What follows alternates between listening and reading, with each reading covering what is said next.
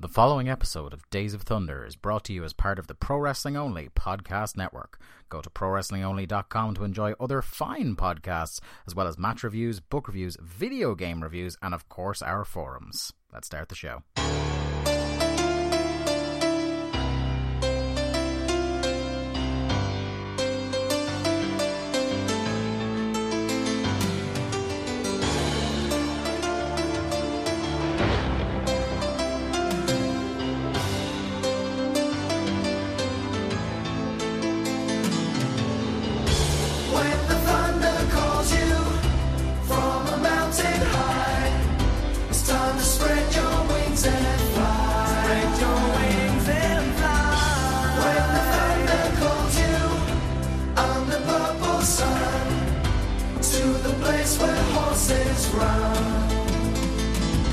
Hey there, Thunder buddies and travellers down Thunder Road. It is us, Days of Thunder, the WCW Thunder Rewatch podcast that you didn't ask for, but we did anyway.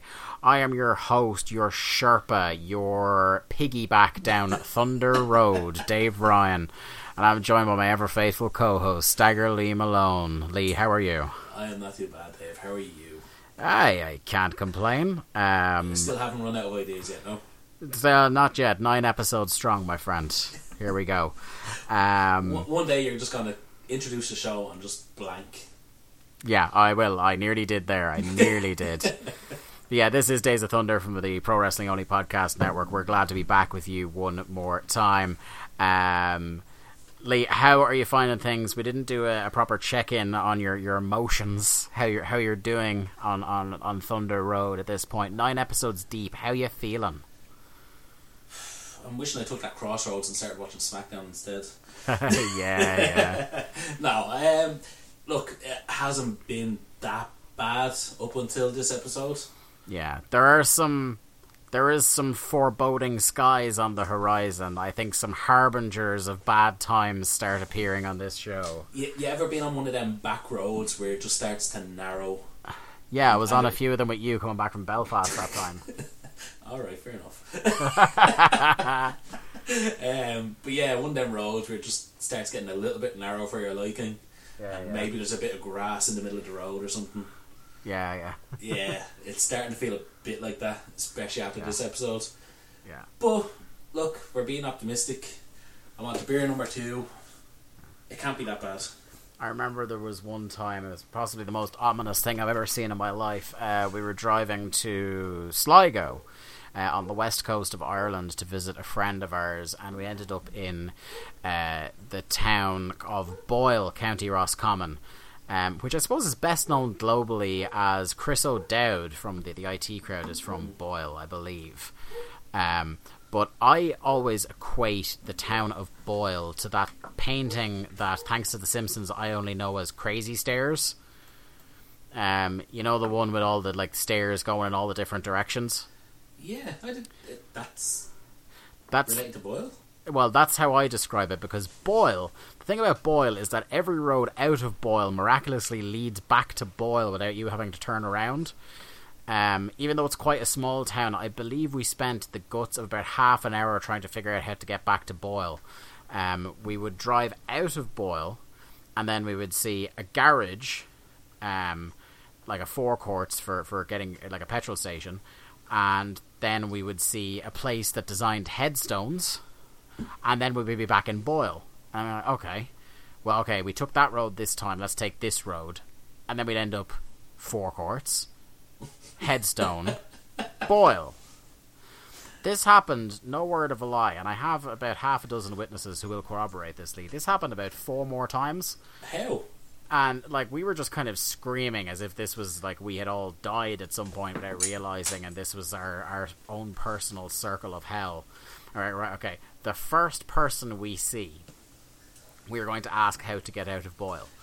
And that is when, as if it wasn't already ominous with the shop that sells headstones, the most ominous thing in the world is that the first person we did see was this young lad, I'd say all of about 14 years old, sitting on a wall in a Stoke City jersey, staring at his lighter.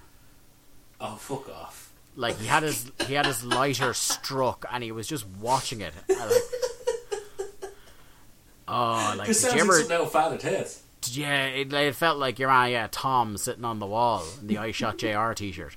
But, like, it's one of those things where, like, something is just so slightly off that it gives you a bit of a chill. Yeah. And it just felt to us, and we had remarked about it in the car, that it kind of felt like, was the fire talking to him? And I think that gave us a little bit of motivation to figure out our way out of Boyle without asking him. So we did get out of there eventually. But anyway, WCW. Well, it's nice to know where Luke Mean Flanagan began, anyway. Yeah, indeed, indeed. So, yeah, let's talk WCW Thunder Episode 9, coming to you from Columbus, Ohio. We started off with a bit of a cold open here, a video package acknowledging Randy Macho Man Savage as the Harvard Lampoon Man of the Year. What does that mean? Well, what did you think of this video package for a start? I thought it was really bad. Yeah, it's like, it was... like, really amateur. Yeah, I think it was trying to do a wrestler in the real world segment and put over some information about him being the man of the year without actually, like, and trying to do the edgy NWO production values. Yeah, it was like there was a guy in a shirt and tie and like the graduation gown or something asking him about trouble in the NWO, and it was just it was all very fucking weird and bad. And Savage is talking about leading the NWO. I mean, I don't know what the Harvard Lampoon of the Year is. Well, here's the thing, right? So, I googled the Harvard Lampoon, because they refer to it as Harvard Lampoon Real Man of the Year. Okay. And I can't find anything. So, like, I googled it, and all that comes up is Randy Macho Man Savage as Harvard Lampoon's Real Man of the Year 1998. I don't think this was a real award. But they said they gave it to other people, Bill Cosby included. Yeah, which I'll tell you. But, like, I'd never heard of this. I haven't heard of it since. If there is anybody out there that could tell us a bit about this, I would appreciate it. Now, I know... do you know the Harvard Lampoon? No. So the Harvard Lampoon is like a comedy magazine that was set up there. This is where National Lampoon came from. I was just going to say, is it where National Lampoon came from? Because that would make sense. So it started off as the Harvard Lampoon, and then when those guys kind of like aged out, they became National Lampoon and did the movies. There's actually a movie about... I've seen it. I just didn't remember that it started the Harvard. A Futile and Stupid Gesture. It's an alright movie, I guess. So that's the Harvard Lampoon. I actually looked this up because I was like, this doesn't seem like it's on the level, especially like a Real Man of the Year at a comedy magazine. Seems like they might have been making fun of him. But yeah, I don't know. The results were inconclusive, sir. Yeah, that's really weird. Anyway, he says during this kind of shoddily put together video package, he's talking about how the Big Kahuna is dead.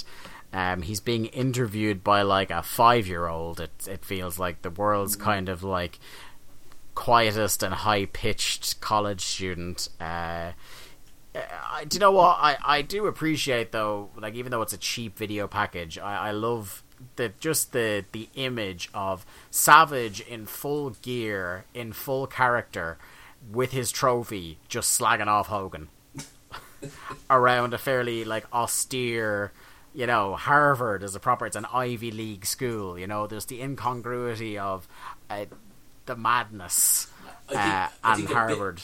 A big giveaway was that there was maybe 10 people in the crowd. Yeah, it wasn't like he was packing out a stadium to accept his award, that's for sure. And like Savage is doing like the open, sitting on the back of a convertible, doing like the ticker tape parade type thing, and there was nobody there.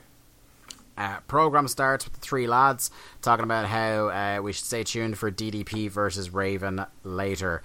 Pretty much the whole NWO comes out here at this point for Hogan to cut a promo with Eazy-E. I appreciated the line coming from Hulk Hogan of all people saying, well, enough of the propaganda, in reference to the Savage video. And he runs down Savage in this, including a line that I was like, my word, Hulkster, where he says, All you gotta do is look at Miss Elizabeth's skinny legs to know I'm the man.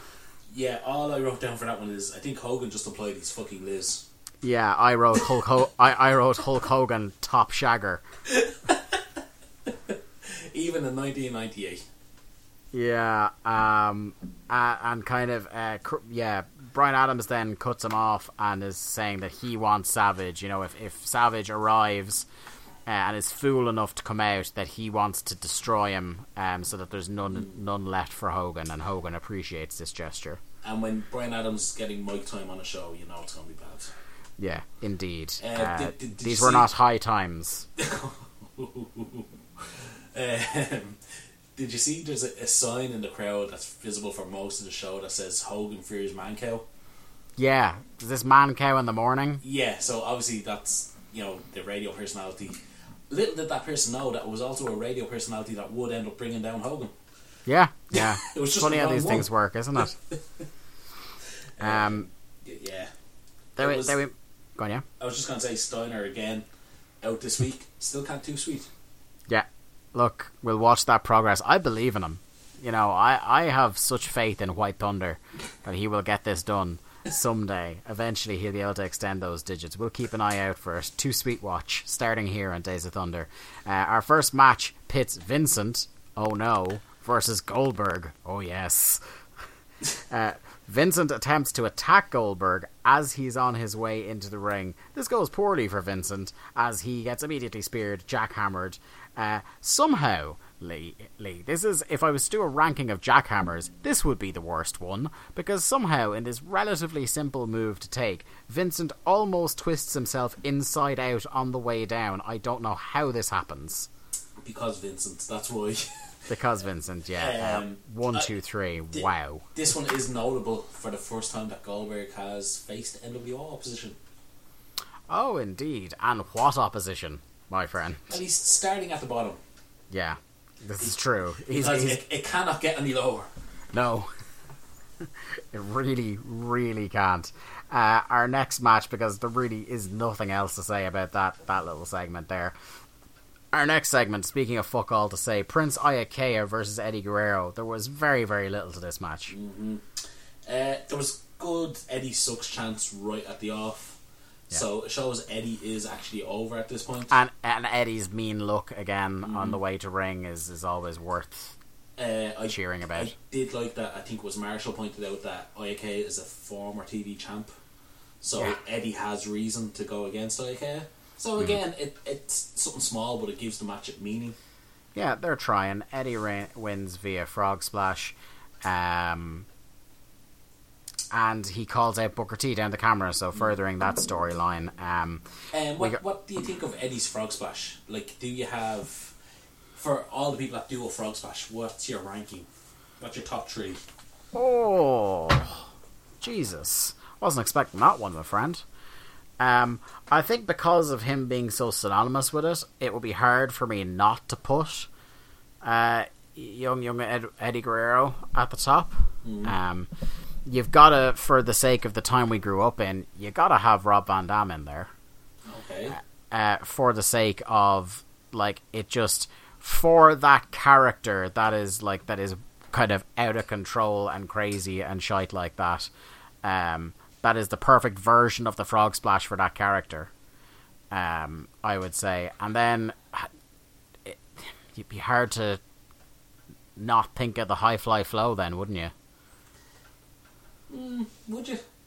I don't know. Just in terms of like famous wrestlers who have used the move. You're kind of really putting me on the spot here. No love for D'Lo Brown? Oh, look. I love a bit of D'Lo Brown.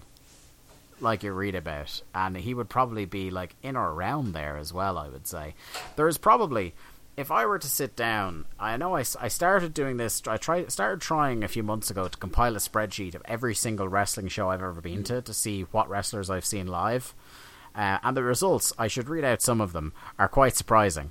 I will do so on a future program. From that WWA show I went to alone, some of the people I've seen live are ridiculous.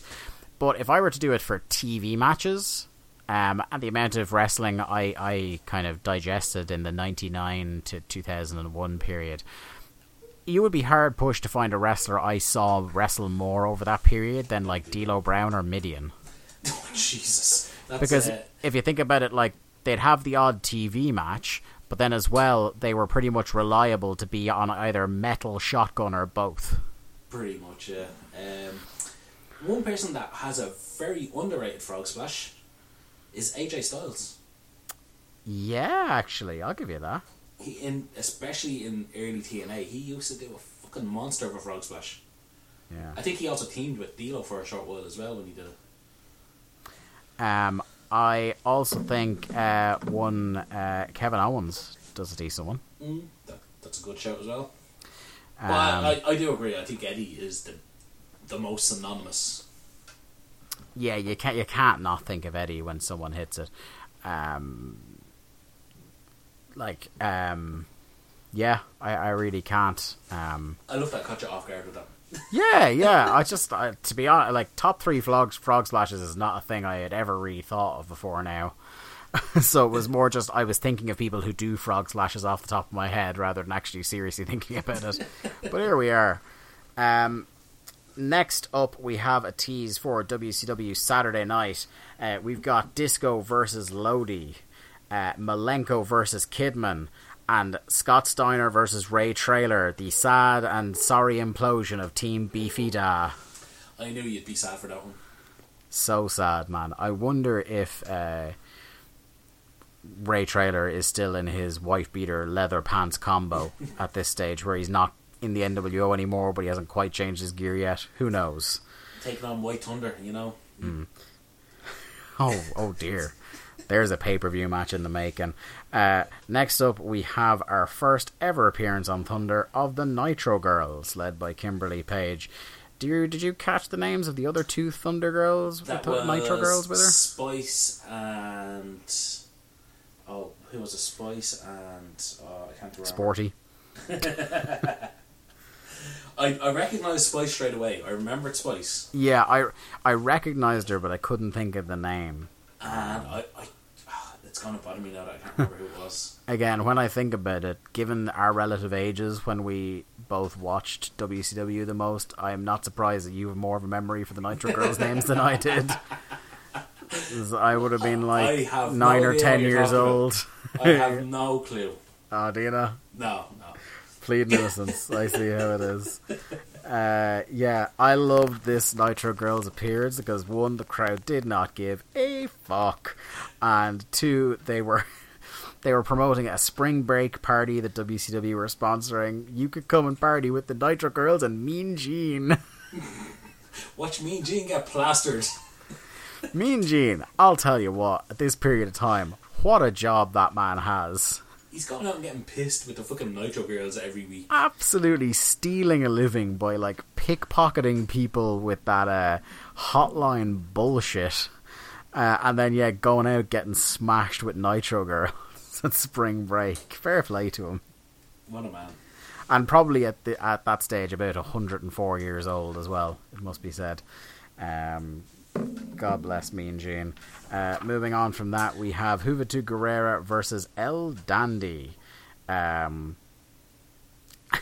this match starts, Brain is just burying Mean Gene, having been mentioned in the last segment, and I appreciated him saying if Mean Gene combs his collar up, he looks like he has a full head of hair. This is the new refocused Hoovy. The story of the match is that he lost his mask and that was a traumatic event for him, but by losing the mask he's gone back to basics and it's given him a new focus in his wrestling. As is typical with a Juventud Guerrera match, this match was slightly awkward, but it was a decent and high energy affair, I would say. Yeah, I mean it was good for re-establishing Hoovy after the big loss at the pay-per-view, I think. Yeah, I think so. Reintroducing yourself. I did like Marshall and Giovanni are kind of putting over that Hoovy is just refocused, re-energized kind of thing, kind of trying to look to improve after losing the mask and bounce back. And Heenan kind of, shoos it all off initially until halfway through the match when Heenan's like, "Oh, I love this kind of refocused, re-energized Hoovy," and he just starts repeating their points over and over, and Giovanni's just like, "Ignore him." Ignore him. Yeah. So after that, Conan K-Dog is out to challenge Hoovy on Nitro. And this is for Conan, a fairly incoherent promo for the first part, but eventually he gets round to calling him out on Nitro. Which is weird because they had said that Hoovy versus Conan was happening at Uncensored first. Yeah. Apparently Conan is just impatient, or maybe he's got something on that night, washing his hair or something. Well, once I don't have to see Conan wrestle, it'll be a good night. Yeah. Your favourite. Next out we have Savage. He calls the two idiots, to which Bobby the Brain Heenan, quicker than the speed of light, says, "That'll be you two," to Tony and Lee. Savage says that half the NWO wants to stab Hogan in the back, and I love this. The kind of it's one of the few things I really liked about Invasion era Stone Cold Steve Austin, was that he's the bad guy at the head of the team of bad guys, but the way that was like best to psych out Stone Cold was to play into his paranoia that people were trying to stab him in the back. Everyone's out to get him. Yeah, I really liked crazy paranoid Stone Cold, and I like this idea that Savage is kind of trying to lay seeds that, oh, Hogan, you don't know the amount of people that are trying to stab you in the back as soon as you're not looking, try and get inside the man's head. So I like that kind of stuff. The whole nice to your face, but they're just waiting for you to turn around kind of thing. For sure. He says at Uncensored he sends Hogan back to the glue factory, which is good stuff. And that once he crushes Brian Adams tonight, he will give Hogan a piece of the madness. Then we have just a somewhere halfway between a replay and a video package of Luger calling out Steiner. Okay. So Lex Luger is fighting White Lightning at the pay-per-view, and for some reason... White Thunder, you disrespectful sumbitch. I was thinking of the drink, sorry. White Thunder, sorry. I thought you were thinking White Lightning, Mark Andrews. Oh, I could have been that. I was watching Progress today as well, so that could be it as well.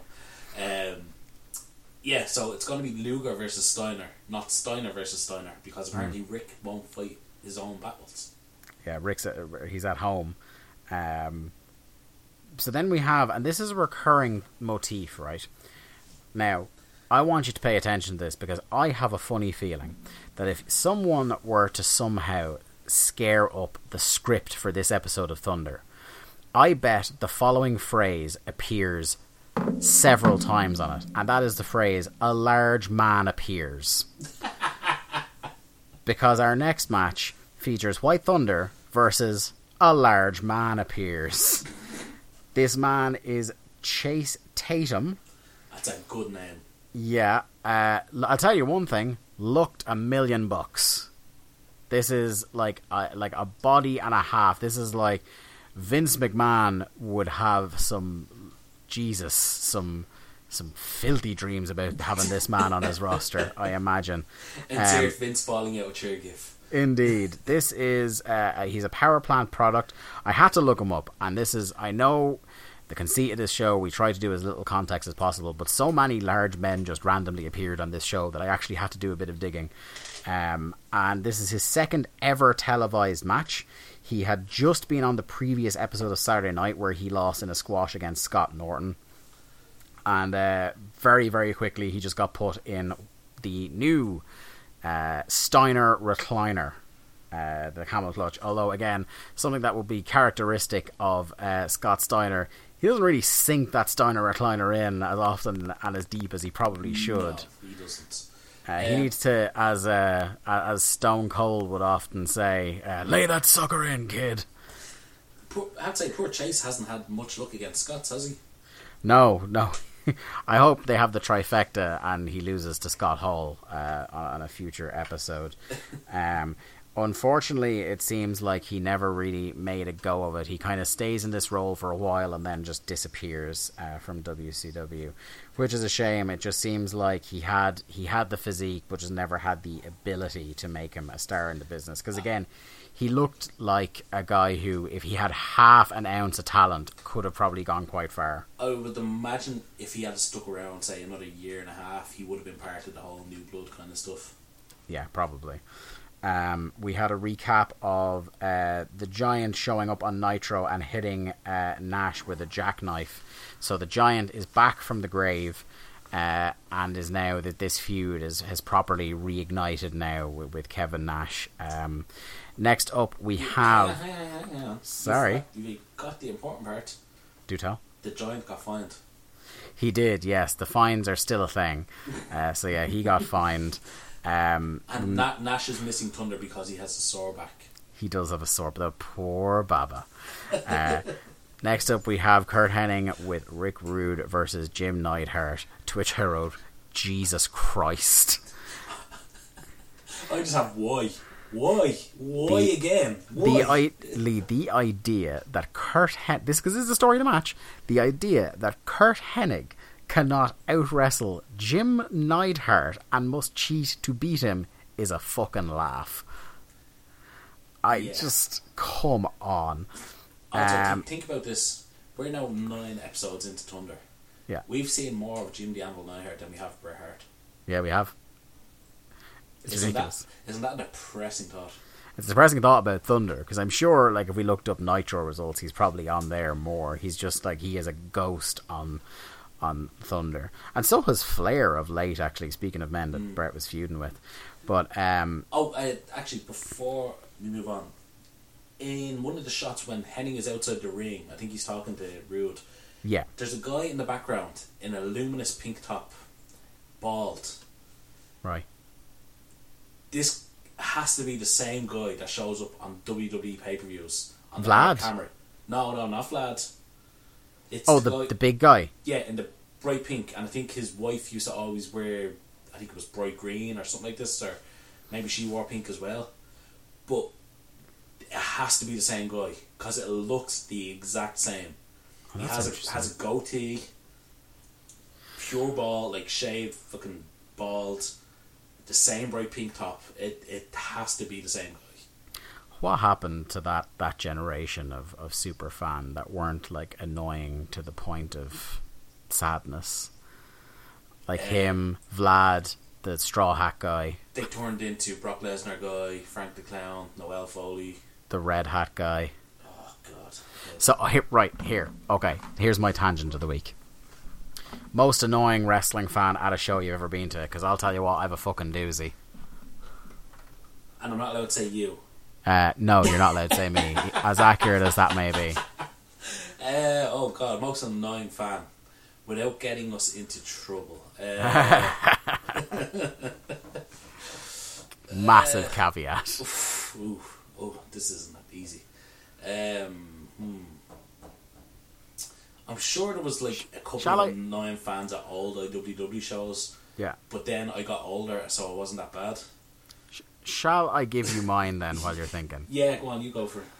Right, so I went 3 years ago. I went to WrestleMania in Dallas. Lucky me, got to see Triple H and Roman in the main event. But we went to a couple of smaller shows that week, and we've gone to the NXT TakeOver that had Nakamura versus Zayn. So that show was worth it for the trip was worth it alone for that takeover. But we also went to Ring of Honor Supercard of Honor.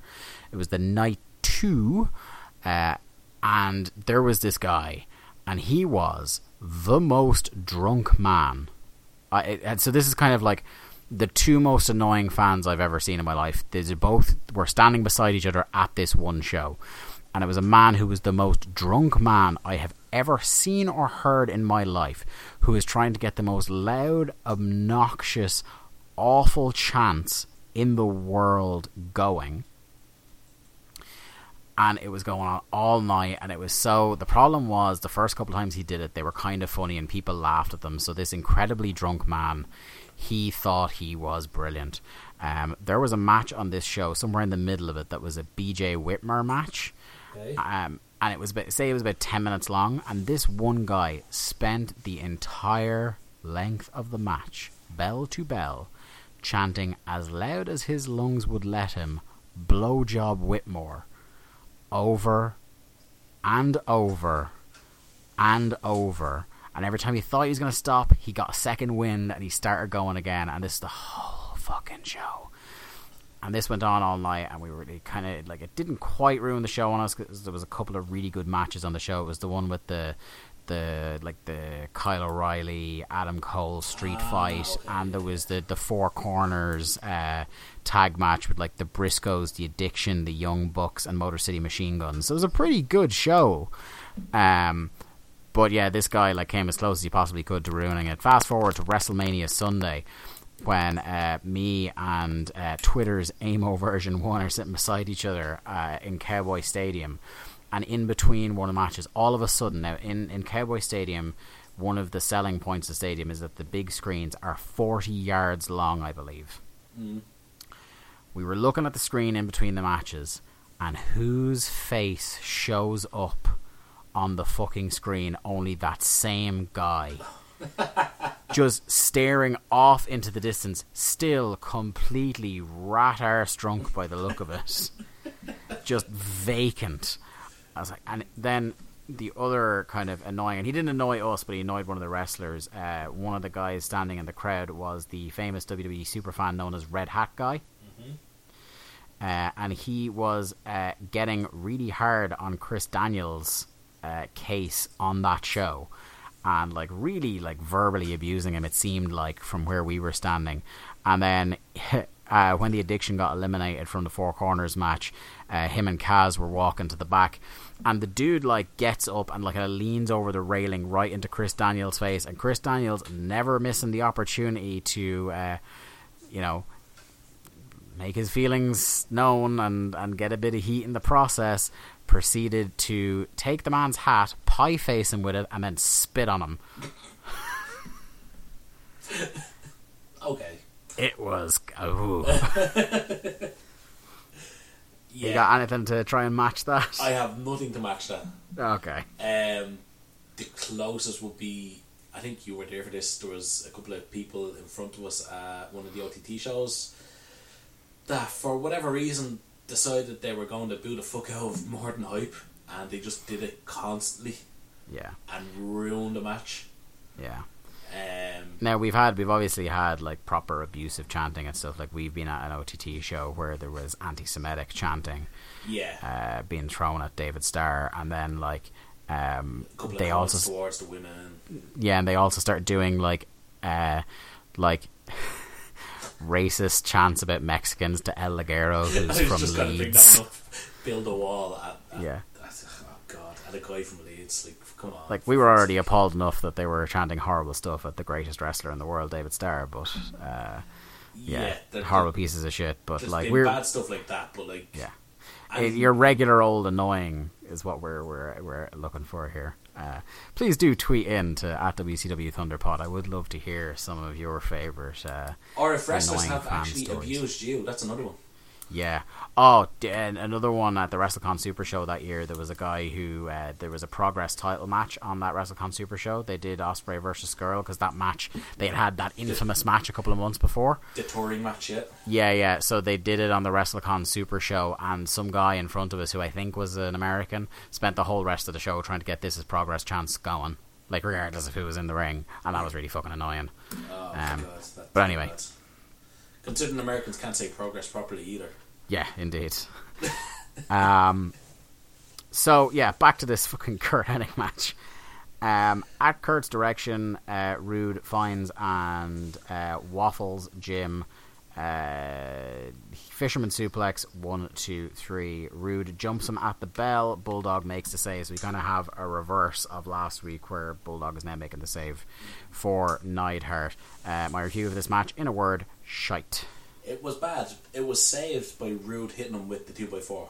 Yeah, because that was it. I found a 2x4. He genuinely looked like he pissed off Anvil because it fucking hurt. Yeah. I could see Anvil screaming at him as Hennig was putting him in the Perfect Plex. Yeah, I would not be letting that man hit me with a fucking 2x4. I'll tell you that much. Because if there's one person you probably didn't need to tell to lay it in, it was Rick fucking Rude. Indeed. Mike Tenay taking a knee to interview Raven in the corner. And this is, so I said on the last episode, is like, I like when Raven keeps it brief.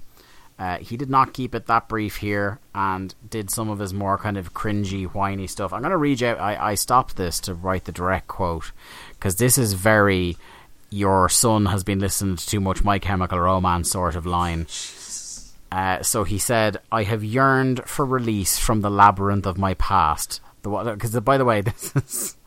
So he was asked about his past with Paige, was it?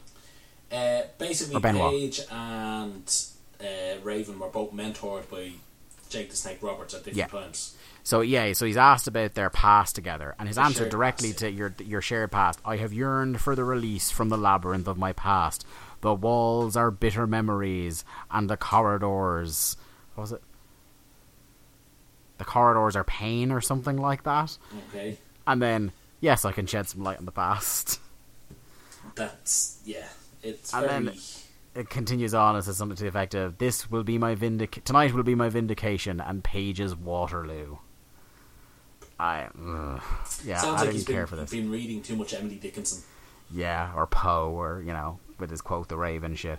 The one thing I did like about this is my favourite back and forth on the whole show, possibly. Tenay asking, will you defend, if he wins the title tonight, will you defend the belt at Uncensored? And he goes, absolutely not. Again, what a heel. Yeah. I don't want to be a fighting champion like DDP. What an idiot. Yeah. At this point, God bless him, Chris Jericho attempts to save the show single-handedly. I knew you were going to love this. This is a pre-tape segment with Chris Jericho, thanking the fans, talking about how much they love him, all the while intercut with footage of fans booing the shite out of him. I still love the bit from Sold Out where he's just screaming at them, you don't boo me! Yeah.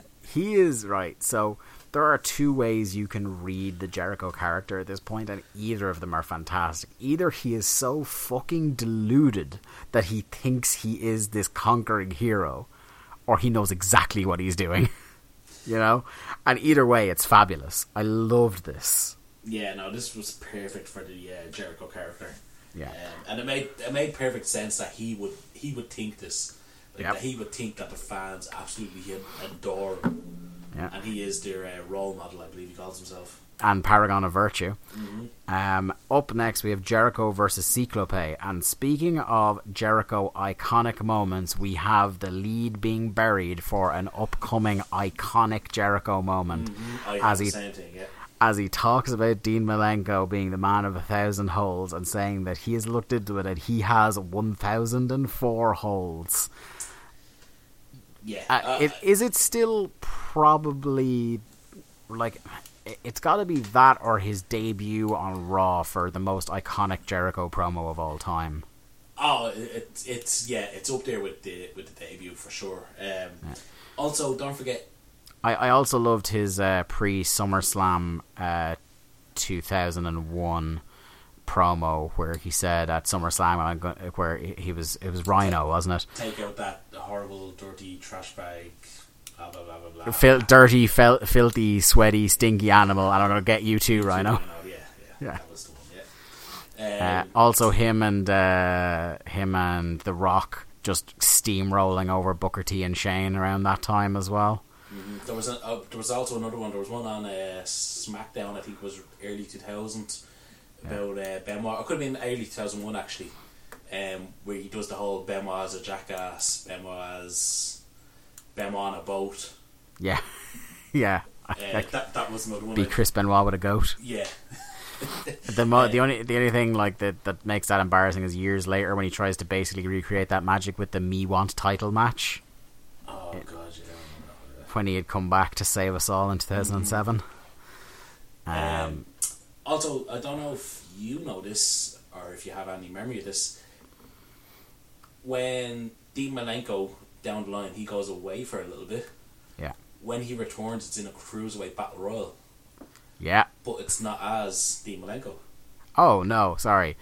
I thought you were referring to the Battle Royal where Dean Malenko got eliminated and just didn't give a fuck. Was that his last night in the company? No, it could be. I can't remember. I think it was around the time he was just done and he accidentally got eliminated. I remember that. But go on anyway. Yeah, basically the Jericho Malenko feud goes on for a couple of months. This is something I remember vividly. And Malenko will return at a pay-per-view in a Cruiserweight Battle Royal, but he's not dressed as Malenko. He is actually under the Ciclo Play mask. Huh. That's interesting. I like that little tidbit. So that's what this I mean. is Ciclope is better known as Halloween, the guy in Mexico, the guy who generally is under the mask. So not only is it the beginning of the 1004 holds, it's also a nice little kind of a beginning to the end, shall we say, like a nice little what's the word? Full circle kind of. Full circle moment, yes. Sorry, it's late, and I'm losing words as we go on. Indeed, you just power through, buddy. That's what you got to do with some of these shows. So one thing that I really love about Jericho's character at this point, and this is something that I suppose we can talk for a while about Jericho while we're here. It is now and has been my opinion probably what solidified it was a 2008 run, but he may not get he wasn't the superstar level of a Steve Austin or a Hulk Hogan, but I think it is very hard to argue against the case of Chris Jericho as an all-time elite North American wrestler as a whole package. I mean, I wouldn't argue that. I mean, you take his career in totality. The man's body of work is unbelievable. He's had one of the best careers in the last. I mean, I think you could say like the last 40 years. I mean, yeah, you could put his career up against anybody else's. Yeah, like if he hadn't come back in 2008, it would be definitely more up for discussion. If he had stayed away, he would have been kind of one for the he would have been a wrestler's wrestler or a hardcore fans wrestler. But I think that post 2008 period really solidified it, and the amount of times kind of in his latter day runs with the Fed with WWE where like they gave him shit and he turned it into gold, like the run with Kevin Owens, they had no right to be as good as it was. No, that shouldn't have got over at all. And the friendship celebration is like an all-time great Raw segment, and like the man is just there was I was only thinking about this because obviously he main evented Double or Nothing. John Pollock and Wei Ting on Post Wrestling were talking about Jericho and kind of similar this case for him as an all-timer in North America, and talking about how unlike most guys of his generation or in around his age anyway, he is keenly aware. Now there are some mortifying your da stuff like his shite tattoos or this stupid spinning elbow finisher, but you know, to be fair, I remember thinking the Codebreaker looked like a stupid piece of shit when he started doing it. And that worked for him in the end, so Lord knows this elbow may pan out for him. He's been right so many times before, I shouldn't doubt him now. But anyway, they were kind of saying that look, he, you know, you compare him to like a Triple H. Jericho is more self-aware than most people about his own limitations now. Like he's not going out like say Triple H at a WrestleMania and trying to have a 40-minute match. Like a subtle little thing, like he's not dressed like Chris Jericho from 10 years ago. No, he's not dressed like Chris Jericho from 5 years ago. Exactly. You know, like even the thing at the entrance at Double or Nothing, I loved that because it was like, right, here's the Chris Jericho a lot of you know. It's like Lionheart Chris Jericho, I'm not him. Y2J Chris Jericho, I'm not him. List of Jericho, I'm not even that guy. Yeah, and that was a really that was a really nice moment for him as well, I think, because he's a guy who had said, and like. Pollock and Ting said this as well, where like he never got his big WrestleMania entrance because whenever he was in the main event of WrestleMania, he was a heel. Yeah. So he never got his big cool special Mania entrance. So it was really nice that he kind of got that in Double or Nothing. But anyway, Jericho's character at this stage in 1998, I really love because a lot of people do the two-dimensional version of this, which is just the chicken shit heel. And there is a lot of him, like, you know, there's the deluded part of him, you know, talking about the fans and stuff like that. And there is a lot of elements of him being a chicken shit heel, because when guys like Sequel Play or something like that come out, he looks visibly afraid of them. But the thing is, when the bell rings and he actually starts to wrestle, he is like put over huge as one of the best wrestlers on the roster and wins a lot of matches clean. Like, he's not just a chicken shit heel who's trying to look for shortcuts all the time. You know, he's a smart heel who is like a brilliant wrestler in his own right, and no one really doubts that. Yeah, you know? for like all the character stuff, like over the past 2 months, he's kind of mowed through the cruiserweight division. Yeah, like it's almost like quietly, but like he's already. Is this his third reign as cruiserweight champion? Yeah, like the commentators have like they quietly put him over every time. Yeah. It's like, yeah, he is a fucking chicken shit heel, but he is damn good. And what's scary is he almost doesn't seem to know it himself, and that's kind of like that is kind of the Jericho character. Yeah. So yeah, quick match, wins with a Lion Tamer again. Such a protected finish in WCW for a guy that, in the grand scheme of things, they didn't do a whole hell of a lot with. The Lion Tamer was a very protected finish. Out comes Malenko, puts him in the cloverleaf, and he screams in terror. Moving on, we have Scott Norton versus a large man appears. This time it's Renegade. Did you not recognise him? Not at first. And this was the remaining large men on the show either do not get identified or it takes them entirely too long to identify them, and that was the case of Renegade here. This match lasts fuck all time, but the one observation I made of it, Renegade's punches are shite. Yeah, poor Renegade never got good. Giant... He looked great, but he never actually got good at the actual wrestling thing, you know? Giant ran out almost immediately, powerbombs Norton, chokeslams Renegade. The best part, so security are pretty much out like a flash once Giant is out there laying out the guys, and Doug Dillinger, head of WCW security, looks so fucking sick of life here. This is a guy who's like, can we just stop fining people or having them get arrested on shows so I can stay at catering? Why do we have to arrest somebody when they do a wrestling move? Yeah. As he's being arrested, and it's cool because they're kind of playing off the time where he got arrested and broke the handcuffs. So this time he's literally put in chains, and Brain compares it to King Kong being chained down, which is cool. But he's kind of shouting down the barrel of the camera, calling out Nash, saying that, you know, I'm here, show up. So that was cool. That got over the Giant a bit more. I think, like, even though he's been away and possibly dead for the last month, I think Giant, while his wrestling wasn't there in 1998, his understanding of himself as the character, I think, was pretty good. Yep. Then we have Raven versus DDP. Raven's rules, and Paige wants to top this by saying now it's Paige's rules. There's no ref, which confused the crowd, the announcers, us, and the ref. It was almost like nobody was informed of this. Yeah, because the ref kind of fucks off, but kind of doesn't. And the commentators are like, this is a match. Like, we kind of need the referee.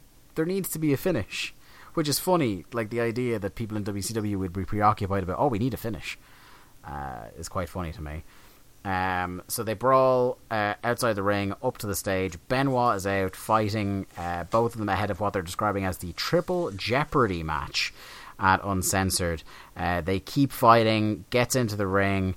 It's kind of a cool brawl, like, because it feels like a culmination of a story they've been telling pretty much since we started on Thunder between the three of these guys, until a third large man appears. But do you know who this was? So, I didn't know at first. Did you look it up? I looked up what his name is in the flock. Ooh. So, his name in the flock is Reese. Yeah. He also often went by Big Ron Studd, but Lee, listeners at home might know him best as... Ooh, the Yeti? The Yeti! You're damn right.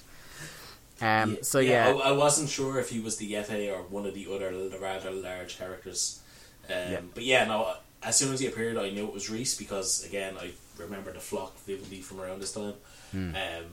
At first, I was like, Jesus, it's a couple of years early for the wall yet.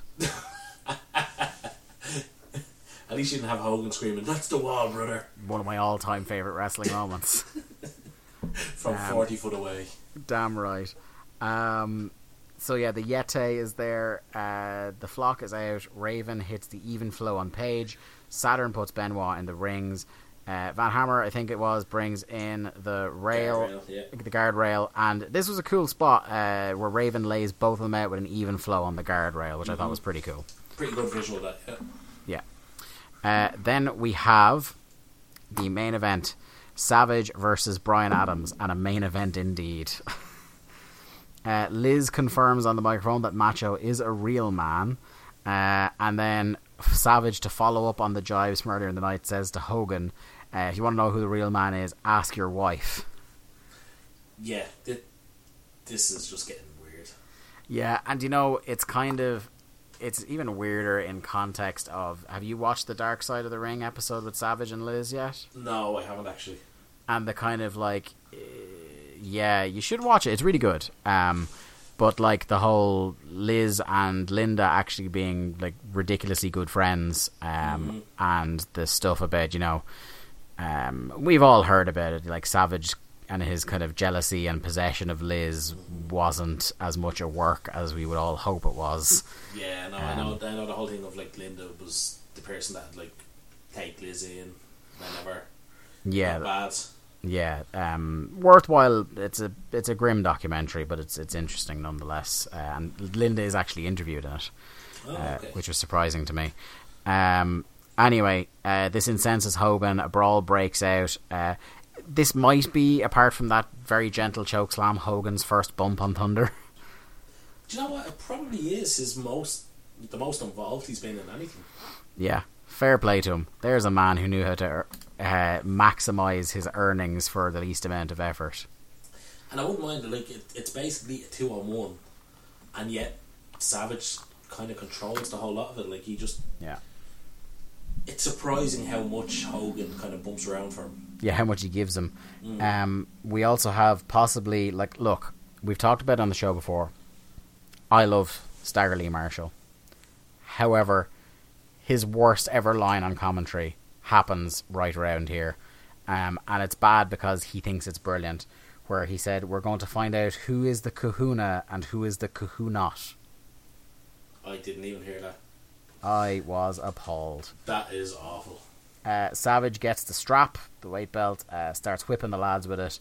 Liz interferes to help and nearly gets decked by Hogan in the process, when all of a sudden a fourth large man appears. Well, large? Relative concept, I guess. Unidentified, this one. Did you catch who it was, Lee? Oh, I know who it was. Tell the fans.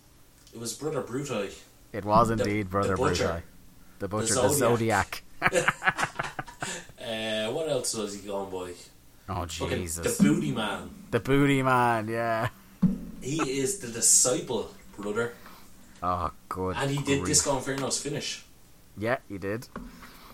So yeah, this fourth man comes out. There's a cool shot in the middle of this when there's the NWO beatdown, where the camera is kind of tilted at a jaunty angle as Hogan is leaning through the ropes, taunting into the camera, saying that basically his NWOites will kill for him. I thought that was a cool little shot. And then Sting, our first sighting of Sting since the pay-per-view on Thunder, comes out to clear house, and that is the end of your program. Yeah, it kind of a strange way to end the show. It's a strange show, this one. I really didn't like it. I enjoyed the talking about it with you and cracking jokes about it a lot more than I enjoyed the show. I text you as you were watching, about halfway through episode 9, and were it not for the fact that it was on the night we were originally supposed to record and I couldn't stop, I would have stopped, because I said to you, like, episode 9 is a real fucking slog, and it was a really tough episode, tougher than all the rest of them put together. Like I said, there was nothing really any good on the show until Jericho showed up, and Jericho wasn't there for long. Yeah, no, there really wasn't much redeeming to the show, and it's the first really bad episode I think that we've encountered. Yeah, and what's ominous to me is that Aaron Furious said, "Wait until you get to around week 10." Yeah. This is the point that we'd been told about. So it appears we're about to reach our first of what might be many tipping points that we're not going to enjoy. So, you'll have to stay tuned for that. I believe in 2 weeks our next episode is the go home for Uncensored. Only 3 episodes of Thunder in between pay-per-views, if my counting is correct. Yeah, no, that's right, yeah. So it really feels like they have the matches on the board. I feel like most of the legwork on those matches was done on last week's episode. So I'd be hoping, probably naively, for a strong go-home show. Although I will say, last month for Super Bowl, we didn't really have a great go-home show, and that turned into a great pay-per-view. And we have heard that throughout 1998, there is that where like the TV is taking a real downward dip in terms of quality, but the pay-per-views, by and large, at least the undercard of them, are still fantastic. So I'm really hoping that that is still the case, because we're going to need those things to look forward to. Yeah, I think the pay-per-views is what's going to get us through 98. Yeah, it's when we get into 99 that... it's in free fall. Yeah, it's when that should be the point where we just start taking the piss out of everything. Yeah. Oh yeah, because we're treating it dead fucking seriously so far, mate. Hey, right. Look, I'm totally invested in Jim the Anvil Neidhart backing up his brother-in-law. I don't even think immediate members of his family were invested in that, with the exception of Davey Boy himself. Give me your winners and losers for episode 9 of Thunder. I don't know, like last week was kind of difficult, but I mean this show is so bad. I don't know, like Chris Jericho may be the winner. I don't know. He's the only one that comes out with any credit. I think he might be the only one that comes out better than he went in. And I think my big losers were, I think it was the first proper disappointing performance from Lee Marshall on commentary. And in addition to that, I will say that large men 1 through 4 are also my losers. Poor Chase Tatum. I know, right? That's going to do it for another episode of Days of Thunder. Thanks for tuning in. We appreciate all the feedback, all the comments we've been getting so far. Really enjoying our new home here at ProWrestlingOnly.com.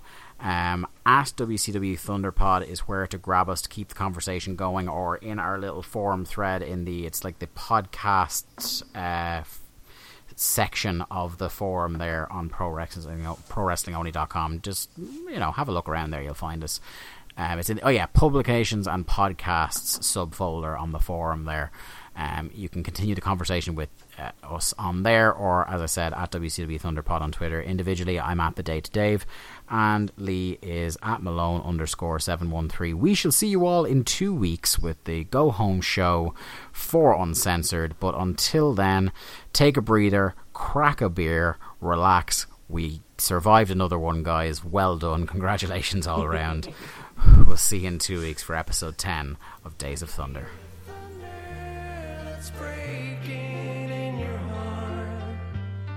I can see through the scars inside you.